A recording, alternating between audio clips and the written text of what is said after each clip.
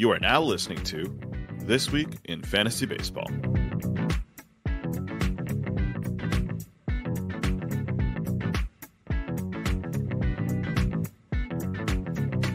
Hello, everyone, and welcome to This Week in Fantasy Baseball. I'm your host, John Kuh. Unfortunately, as we mentioned last week, Lee had to get put on steroids because of some issues with his vocal cords, and it looks like MLB was actually pretty serious about their 80-game ban, so I don't know if he's going to be back anytime soon. But actually, in reality, I'm flying solo today because Lee needs to be on vocal rest before he has surgery to remove a polyp on his vocal cord, so he'll be back with us soon. However, the show must go on. On today's show, I'm going to recap you on everything that happened this past week, and later on, I'll be joined by Matt Filpi, writer at Pitcher List, to discuss his latest article on a couple MVPs who are hoping to regain their former MVP form. But leading off with some injury notes, Javier Baez had a sore thumb on Wednesday, and he was supposed to be back in the lineup on Thursday. Unfortunately, got scratched again, so I think you should consider him day-to-day for now. It's just really unfortunate for that Detroit offense because they were looking good with him in it. Obviously, he had that walk-off on the first game, but hopefully he's back into form, and we'll see a healthy Baez again soon. Lance Lynn, who had surgery earlier this month, was able to play catch on Wednesday. Initially, there was a 4 to 6 week outlook for him to come back to repair a torn tendon, but it looks like he might be coming back a little bit earlier. I wouldn't really put too much stock into it, but either way, it's good to see that he's healing maybe a little bit quicker than we were expecting. John Gray is aiming to return from the IL on Tuesday against Seattle. Should be a good matchup there. He looked good against the Blue Jays in Toronto, but he did get a blister, and it just gave him a little bit of issue. Struggled a little bit in the fourth inning, and the Rangers put him on IL, but hopefully he'll be back next week. And then finally, Alex Kirilloff got put on the 10-day IL with right wrist inflammation. In response, the Twins called up Trevor Larnach up to the big leagues. For Kirilloff, this is actually the same wrist that he injured last year, ended up getting surgery on. And he kind of mentioned in a interview that he's actually just never felt right about the wrist, even after surgery. So it really sucks to see for Kirilloff, but hopefully some rest will do him well. Moving on to some game recaps. This weekend, we saw Byron Buxton go 2 for 5 on Sunday, hitting 2 homers off Marco Gonzalez. They came in back-to-back innings, and it's just with a continued streak of 3 home runs actually for Byron. And so he's definitely looking good to start out the season, and hopefully it's just a sign of things to come. Obviously, can't talk about this weekend or really opening week in baseball without mentioning a rookie sensation, Steven Kwan. Obviously, he's been one of the unsung heroes of opening week, just going ham, getting on base at every opportunity possible. Over the weekend, he went 5 for 5 with a double and 4 runs on Sunday.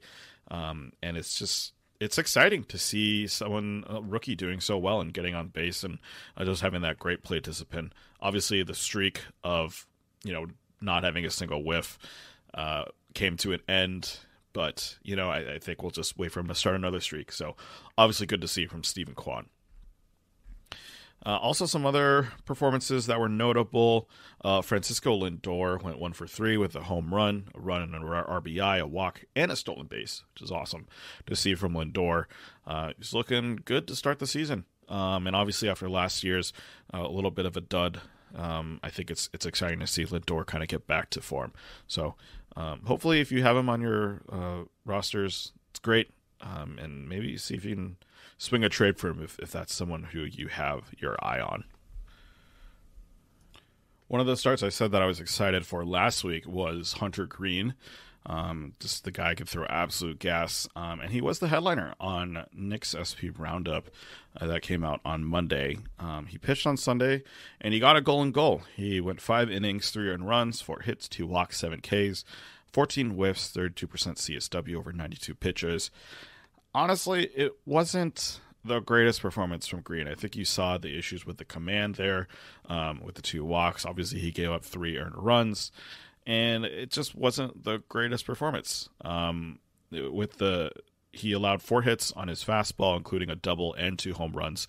And maybe we want to tap the brakes a little bit on Green. Obviously, if he does get better, maybe someone to worth look at. But he is scheduled to play the Dodgers next. So just bench him for a week if you've got him on your teams, and hopefully he ends up paying dividends for the rest of the season, because obviously that would be awesome to see. Zach Eflin, who is also another guy we are interested in picking up potentially for a stream, went 4 innings, 0 earned runs, 2 hits, 2 walks, 3 Ks, 8 whiffs, 21% CSW. Just wasn't the start that was going to wow you, but obviously he was coming back a little bit from injury. So it's good to at least see him out there pitching. And I think you can probably start him with confidence next, especially against the Marlins. So, yeah, I definitely think Eflin is someone to look out for this week, and hopefully he's someone you're able to get on your team. Moving on to Monday's performances, start off with Andrew Benintendi, who went 3 for 3 with a homer, 2 runs, 3 RBIs, 2 walks. That's kind of been the pinnacle for him this season so far, but hopefully this is a sign of things to come for Benintendi. Obviously, people were projecting him to be that 20 home run, 20 steal guy, and I think he still has the opportunity to do that. He hasn't had a steal attempt yet this season, but hopefully those come as the season goes on for the Royals. Paul Blackburn for Oakland went 5 innings, no earned runs, 3 hits, 1 walk, 7 Ks, overall 38% CSW over 71 pitches. However, if you're looking to pick him up, he does have Toronto this Saturday, so I'd probably stay away from that matchup. But he does go up against the Orioles next, so if you want to snag him a little bit afterwards, that Toronto start, that might be worth it. Moving on, Seiya Suzuki went 2 for 4 with 2 home runs, 2 runs, 2 RBIs on April 12th. He's the only MLB player with 8+ RBIs and 4+ walks in his first 4 games. And also with this performance, he joined Shohei Ohtani as the only Japanese-born players to hit 3 homers in their first 4 games. So obviously it's a great pickup if you got Seiya Suzuki in your drafts late. He's definitely paying dividends. And I think he's the real deal. Jose Ramirez went 3 for 5 with a run, a home run, and 6 RBIs.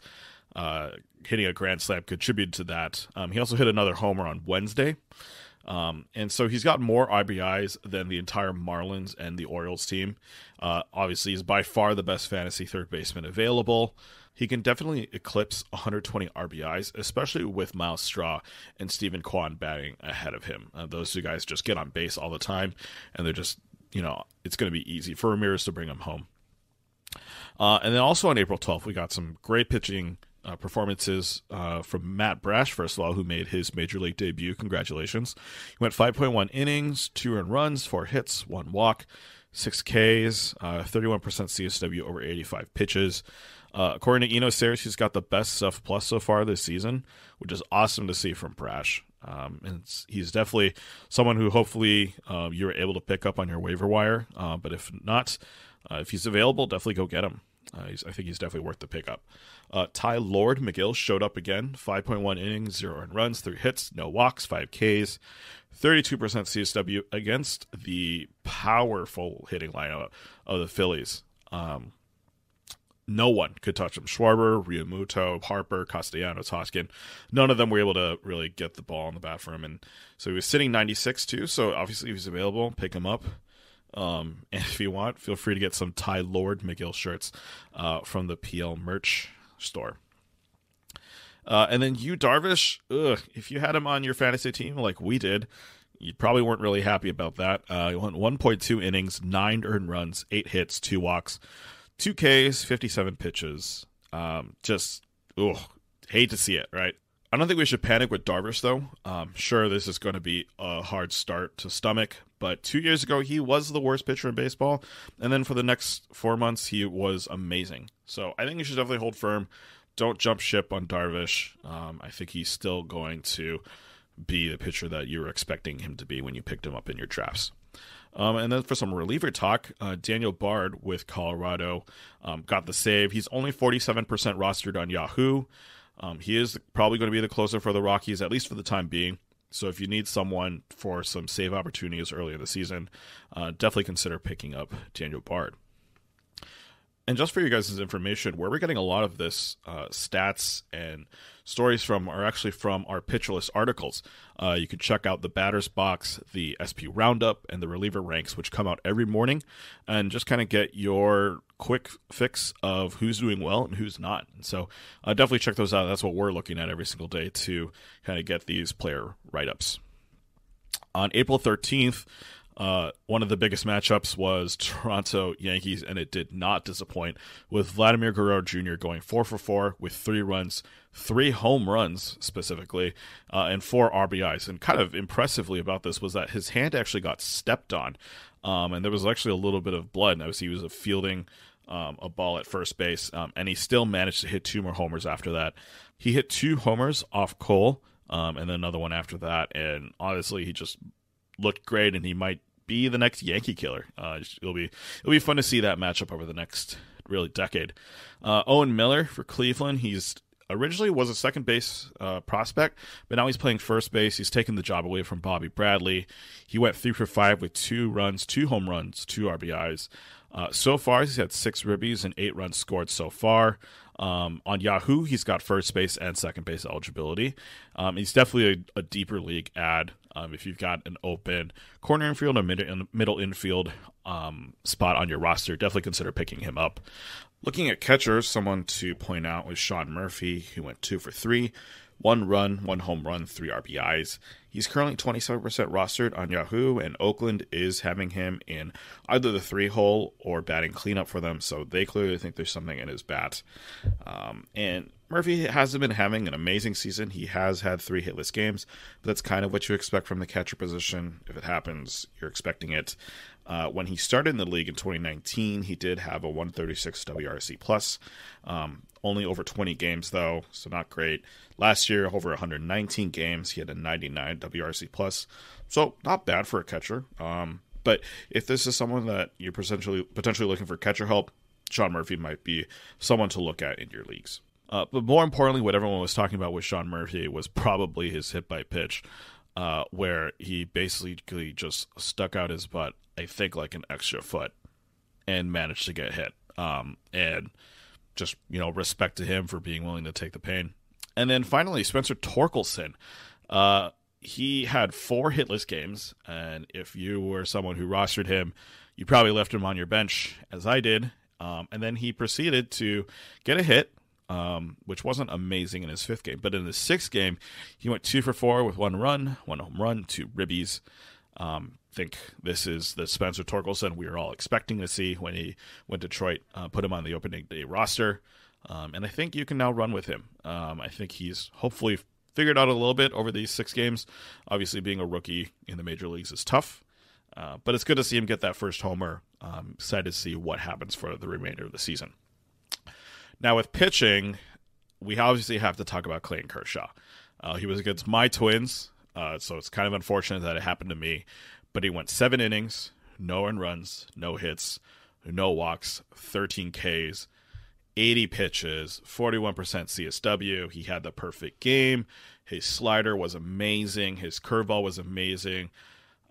Kershaw looks to be back, and it sucks that he wasn't able to finish the game for the perfect game. But, it is what it is. I think he said, he wasn't really willing to go out and pitch for more than 85 pitches. And so seeing him stop at 80 just kind of makes sense for Kershaw where he's at right now in the season. So obviously, Clayton Kershaw, dominant performance. We also saw Corbin Burnes pitch, 7 innings, no earned runs, 3 hits, 1 walk, 8 Ks. Just really good to see after that rough first start against the Cubs.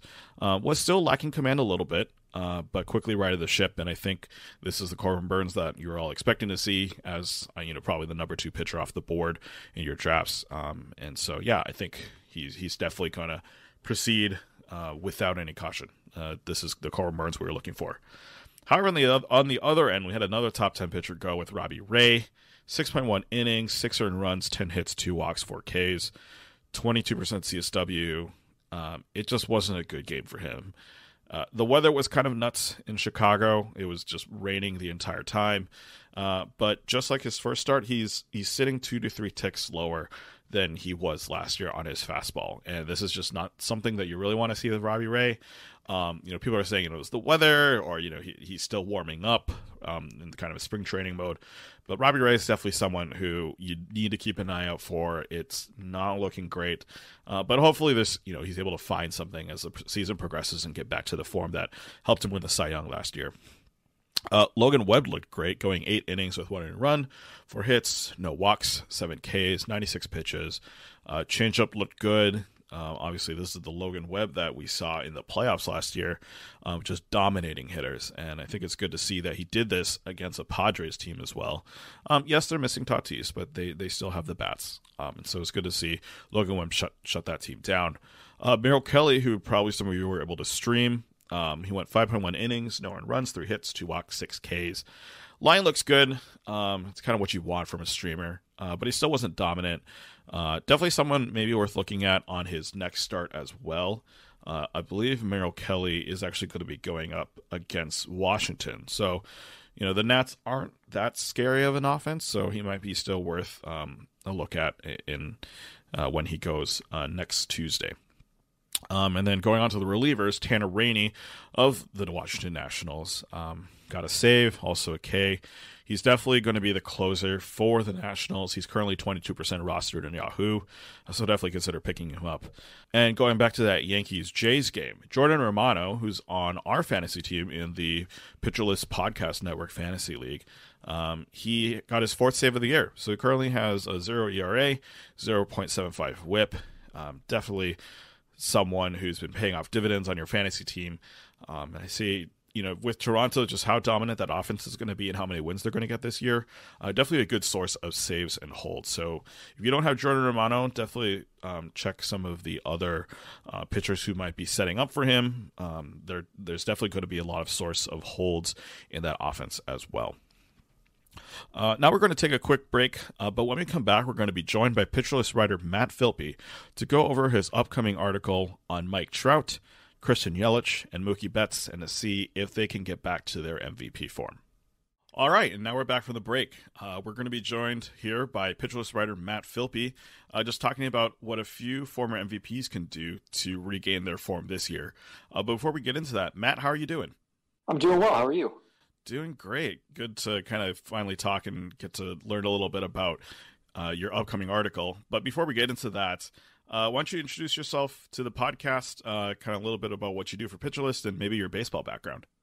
Yeah, sure. Absolutely. So I've been with Pitcherlist for about a month now. So I'm definitely a newbie here at the site, but I've been enjoying it. This will be the 3rd article I've written for this site. I wrote an article about some post-type sleepers to keep an eye on this year, and an article on Noah Syndergaard. So I've been enjoying my time so far. I write for the Going Deep section. So I know that you guys primarily focus on fantasy here.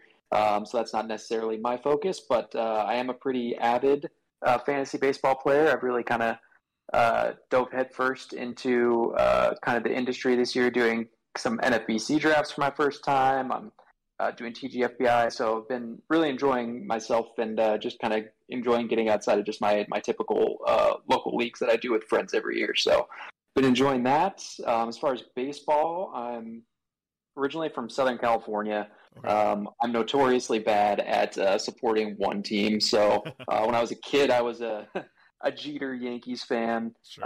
But my family had season tickets to the Angels during the Vlad and Bartolo Colon years. So enjoyed that, and recently just moved to DC a few months ago. So now kind of a casual Nats fan, but I think I jumped on that bandwagon a year or two too late. Well, if you jump on it now, then you really can't say you're a bandwagoner, right? Yeah, exactly. Right, exactly. So. You got Juan Soto, so you can't really go wrong. That's true. Yeah. Nats definitely are kind of an interesting team this year. They came out with the City Connect jerseys, which everyone's been talking about on social media. And I know I personally got myself a hat, the one with the cherry blossoms on it. So maybe I'm a casual Nats fan too. They're fantastic. I've seen, I live about 2 or 3 blocks from Nats Park, so everyone around here's got those on. So awesome. They're nice for sure. Cool. Yeah. So about your upcoming article, it's a little bit about a couple former MVPs. specifically Christian Yelich, Mike Trout, and Mookie Betts. And just kind of looking at, these obviously his former MVPs just didn't really have a great year in fantasy last year. And kind of just looking at what could they do to improve this year and get back to that MVP form. I was kind of just thinking back when I was considering writing this article, just really, couldn't believe when I was doing my fantasy drafts kind of where these players were being drafted. And it just kind of made me think what would they have to do to kind of regain that form and get back to being kind of top players in both fantasy and in actual real baseball. Right. I mean, I think this is one of the first few years in a really long time where Mike Trout wasn't in the conversation to be like the consensus number one pick in a fantasy draft. I know personally, like in a lot of my drafts, Yelich was getting passed by and just kind of lasting a lot farther than his supposed rank would have him be there. So I guess we'll start with Yelich first. One of the things you mentioned that you're kind of looking at is ground ball rate, and kind of what in Yelich's ground ball rate. Could you speak to that a little bit and just what did that tell us last year, and what do you think kind of contributed to kind of that sharp increase in his ground ball rate?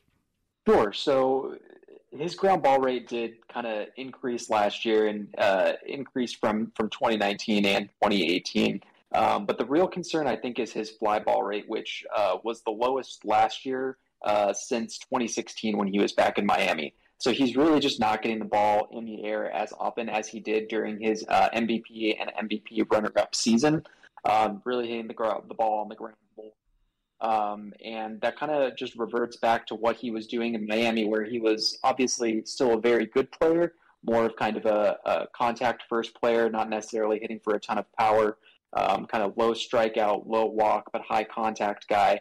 And what really allowed him to kind of reach the pinnacle of the sport and reach that kind of MVP caliber was getting the ball in the air more. That was a clear adjustment that he made in his swing in 2018 and specifically 2019. In 2019, he had a 35.9% fly ball rate compared with last year at 23.7%. So pretty steep drop in his fly ball rate. And as far as what's causing it, he did struggle with a back injury over the past couple of years. Right. I'm not a doctor. I don't know if that's necessarily what's causing him to hit the ball on the ground more. It's obviously possible. I'm kind of curious. During the pandemic shortened season, he did have a spike in his strikeout rate. And I'm kind of curious if that maybe shook him a little bit. And I'm wondering if he kind of started to revert back over the last couple years to kind of what he was doing in Miami, where looking to hit more for contact and kind of less selling out for power.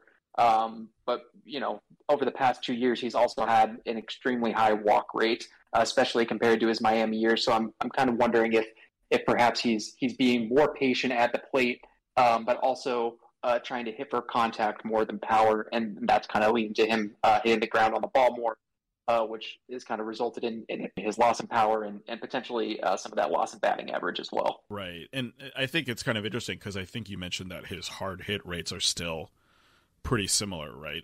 Mm-hmm. So, yeah, no, he's still hitting the ball extremely hard. I mean, his hard hit rates are still borderline elite. He's just kind of hitting them straight to the ground now. I mean, right. I know we're going to perhaps talk about this year in a little while, but even just this past couple of games I've watched with the Brewers, I've seen him smoke a ball a couple of times just right at the second baseman on the ground. So he just needs to, I think, if he can lift the ball a little more, that power is still there because he's still hitting the ball extremely hard.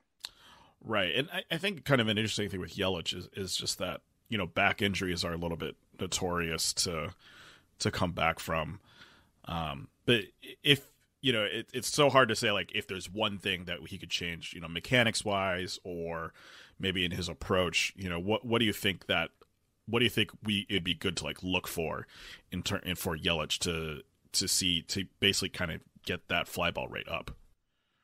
Yeah, no, I mean, I think he just needs to focus on like I said, on lifting the ball more. I mean, he's made the swing change once before, obviously with the ground ball rates originally kind of being closer to kind of the mid-teens and low 20s. And that's kind of where he's gotten back to. So he's made the change once before, which is what makes me cautiously optimistic that he could potentially do it again and just, lift the ball just that little bit more. And the other good news for Yelich is he plays in a great ballpark to hit power in. So I think that it's still in there. And like I said, the hard hit rates are still there. His plate discipline is still borderline elite. So I think that if he can just get the ball in the air that little bit more, then he has the opportunity to kind of regain some of that power and also maybe some of that batting average as well. Mm-hmm. Yeah. I have this Savant page pulled up, just kind of looking at his like average launch angles and things like that. It's like, I think last year his average launch angle was like 2.8 degrees. But yeah, that 2019 season where he was, the best player in baseball, basically, the launch angle of 11.3 degrees. So it's kind of interesting just how dramatic those averages at least have been brought down as a result of his struggles. I guess moving on to Betts. Betts is interesting to me because I think he obviously he's still elite, right? He's still in some respects he didn't really regress to the sense that people have been saying that Yelich has regressed. But I think kind of the two questions that you're bringing up in your article are basically, can he keep the power numbers up? Because you've been noticing his hard hit rates have been going down. And are the Dodgers basically going to let him run? So yeah, it doesn't really look like there's any issues talent-wise. He's 29 years old, so maybe it's just kind of age. But realistically, what could Betts be doing to maintain that MVP form and get back to that player that he used to be? Yeah, I think you hit the nail right on the head. I mean, he's still a really, really, really good baseball player. I mean, still top of the league in terms of just pure talent. He does not swing and miss very often. He puts the bat on the ball at an elite level, still walks at a relatively high rate. Those hard hit rates have started to come down a little bit, but I wouldn't say that they're necessarily poor by any means. I mean, we're not talking about, Mookie Betts becoming, a snap hitter or anything here in the next few years. I mean, he's still got, mid-20s probably power potential. In terms of regaining MVP form and regaining, potential first-round talent in a fantasy draft, I think that the biggest thing he has going for him is playing for the Dodgers. Yeah. He's hitting leadoff, which I didn't see coming. I honestly expected Trey Turner to hit leadoff this year, but Dave Roberts has been hitting Betts leadoff, which has been interesting to see. And I mean, if he's hitting leadoff with the talent that the Dodgers have in that lineup, I think that there's an opportunity for him to have 200, if not well over 200 runs plus RBIs.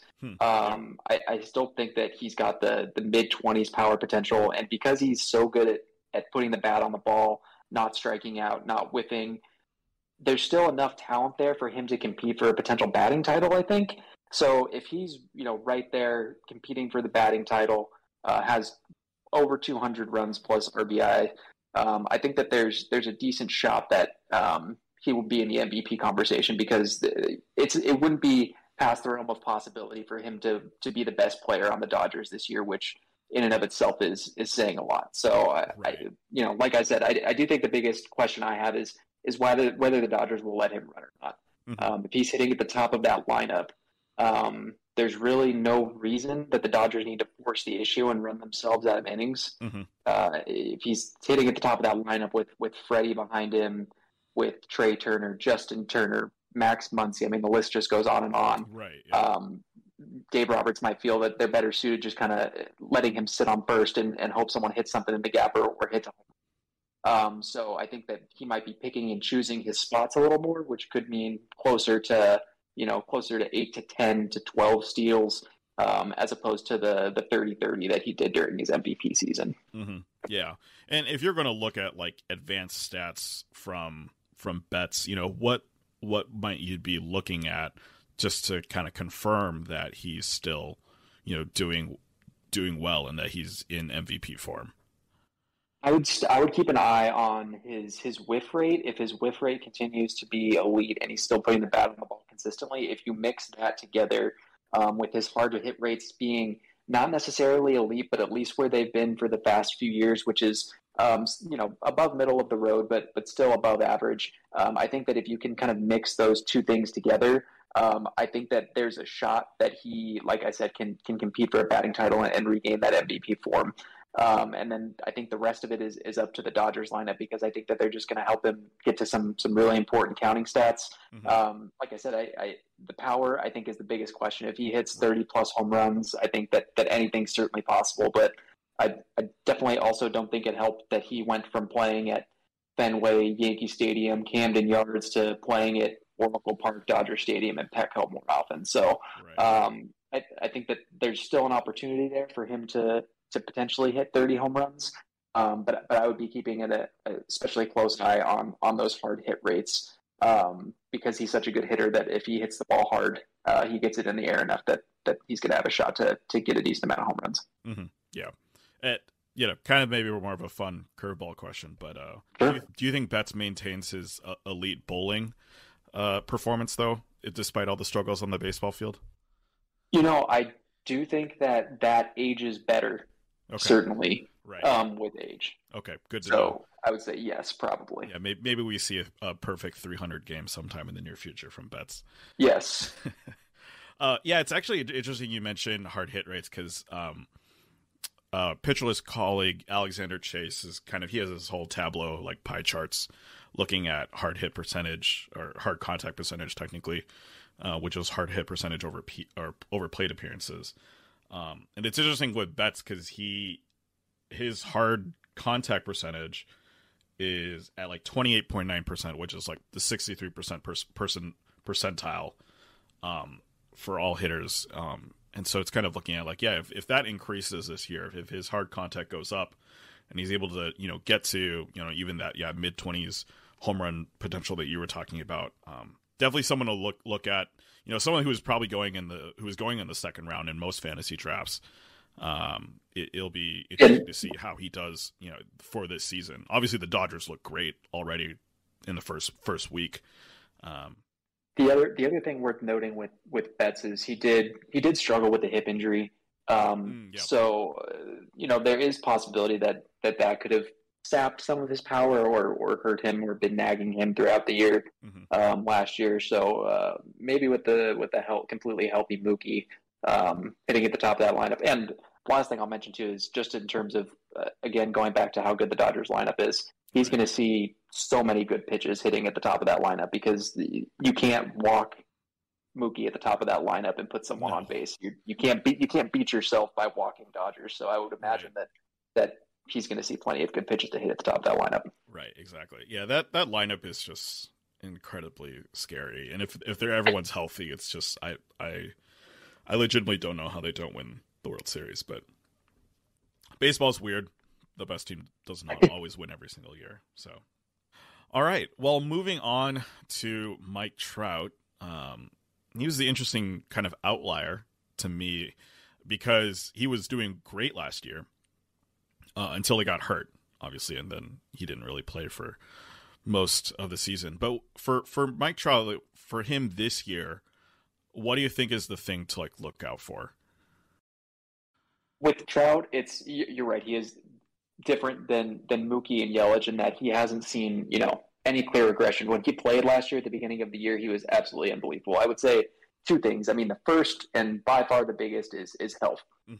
He has to be healthy. He has to play probably over 145 games to have a shot at the MVP, which I do think is possible. I mean, it's a little bit nerve-wracking that it's the most recent injury was a calf injury. Soft tissue injuries are a little bit more scary.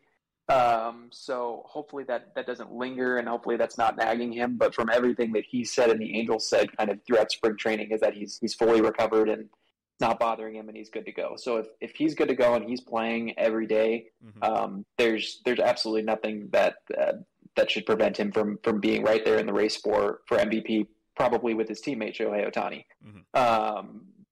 I will also say last year it was a smaller sample size, but his strikeout rate did spike a bit early in the year last year when he was playing. So that's one thing I would keep an eye on is the strikeout rate, just to make sure that it's that he's maintaining his career averages, make sure that he's not swinging and missing more than he usually would. But like I said, it wasn't a full season, wasn't a full sample. So I don't think that there's necessarily cause for concern there. And so far this year, he's not striking out much at all. So I don't think that's necessarily a cause for concern. But if I had to pick one thing, that would be perhaps the one thing that I would look at. Mm-hmm. Yeah. And I guess speaking of injury, kind of the hot topic during spring training for the Angels was, are they going to move Mike Trout from center field, right? Like he's been a staple in the center field for the Angels for years. And, all of a sudden there's this conversation of like, oh, should we move him off? If you're Joe Madden, if you're the Angels, like, would you move Trout from center field? What advantages do you think that move would make for Trout? Yeah, that was such a strange scenario that played out in spring training where it seemed like the Angels had announced he was moving to a corner, and then Trout got kind of caught wind of it and said, no, I'm not. So then Joe Madden came out and said, no, he's the starting center fielder. So that was a fascinating little story that transpired over spring training. But in terms of moving him to a corner, I think that you could. I think that if you were going to move him to a corner, I do think that you would have to move Marsh to center field because Joe Adell does not look like a particularly good defender at the moment. Mm-hmm. I think that potentially he could improve, so you could put Marsh in center field. Trout has lost a step in terms of his outfield jumps over the past few years, but his outs above average are still very solid. His outs above average are actually very similar to what Marsh's were last year, so you're not necessarily gaining an advantage if you put Marsh in center over Trout. Right. So I think that just speaks to Trout's athleticism, honestly, is that he's lost a step, but he's still able to cover all that ground in center field, pretty competently. So I do think you could move him. I think that there's one argument that could be maybe it helps with his health because he's, having to cover less ground in a corner and potentially, seeing a little bit less action. So not as many stop and starts in the outfield, not as many kind of explosive movements in the field. I'm not sure, how much data or science has been kind of looked into in that regard and whether that would actually be the case.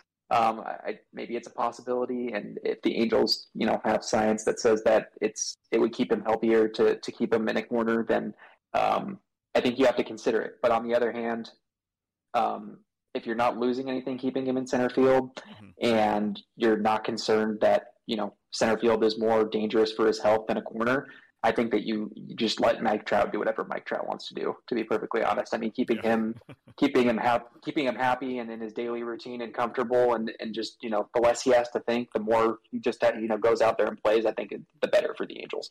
Right. Yeah.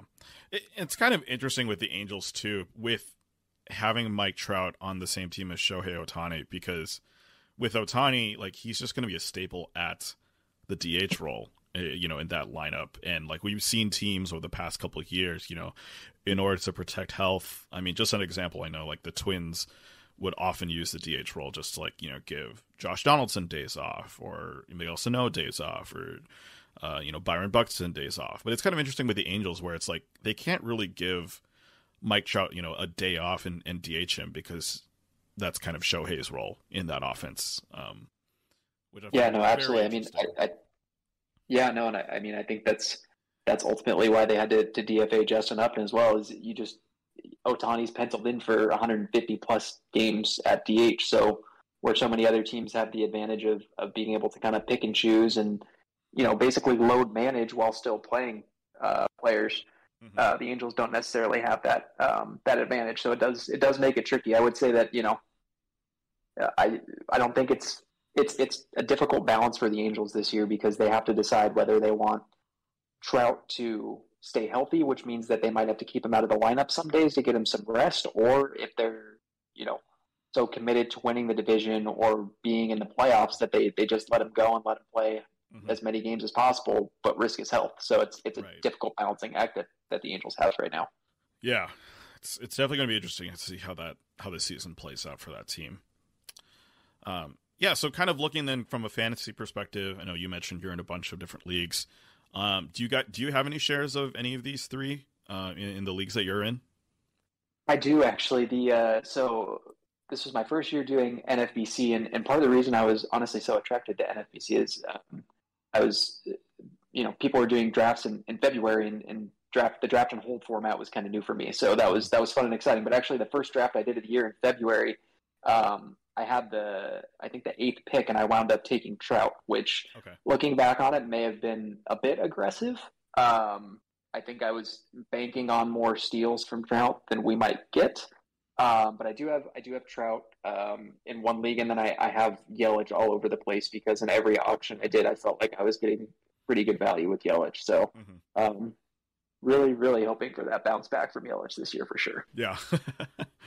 Yeah, like I mentioned, I mean, I was in a couple snake traps, and he was just hanging there, and it felt like it was almost too good of a deal to take Yelich, in like the 8th round or the 10th round or something like that. But and I felt much better about just going in that same area. I personally felt much better about Yelich than Bellinger. So if I was making the choice between those two, I personally preferred Yelich. Right. Yeah. I think of those two, I think I like Yelich a little bit more too. But it's so hard because Belly's so young. You have to imagine he's able to turn it around too. But yeah, so I guess, maybe a little bit of overreaction. We're 1 week into the season.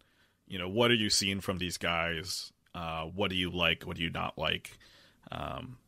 What's maybe a good sign of things to come for any of these 3 players?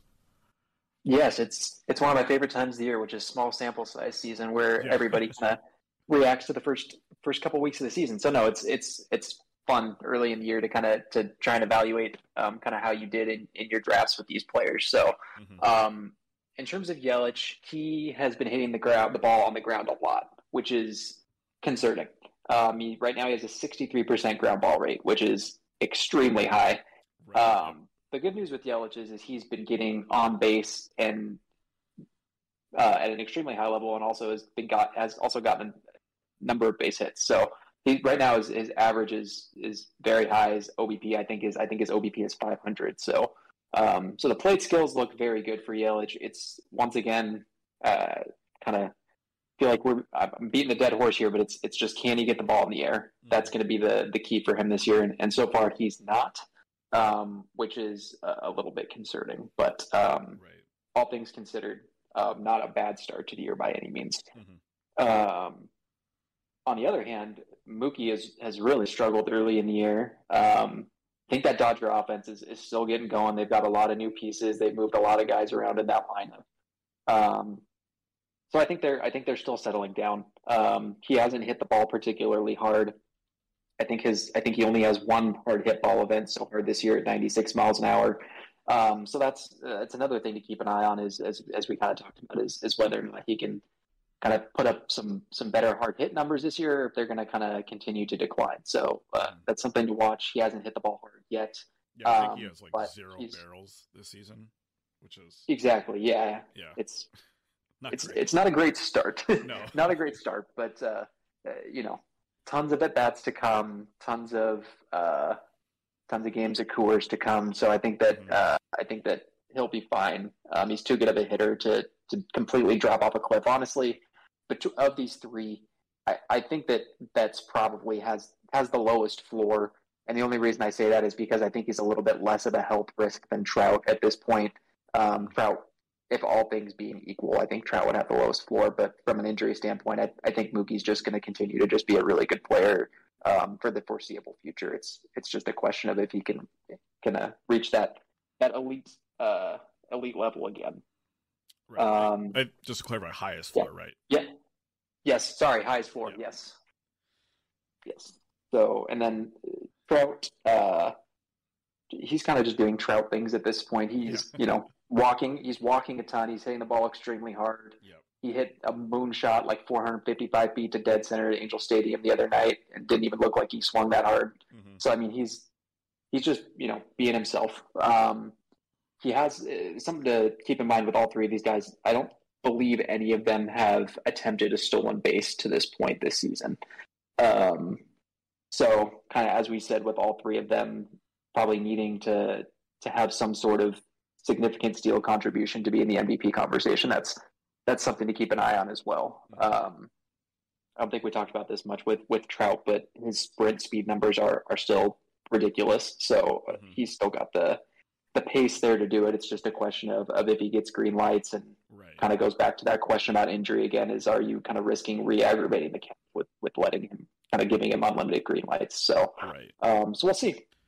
Yeah, I definitely think it's going to be interesting to see what happens with these players in the upcoming season. But yeah, thanks, Matt, for coming on and talking about your article. Before we let you go, would you like to let the podcast know where people might be able to find you on Twitter? Sure. So you can find me at Twitter at Filpi Matt. My last name is spelled Filpi. I do a lot of tweeting about fantasy baseball in there, and a little tweeting about lots of other sports as well. So, yeah. All right, awesome. Yeah, thanks again, Matt, for coming on. Have a good one. Appreciate it. Thank you.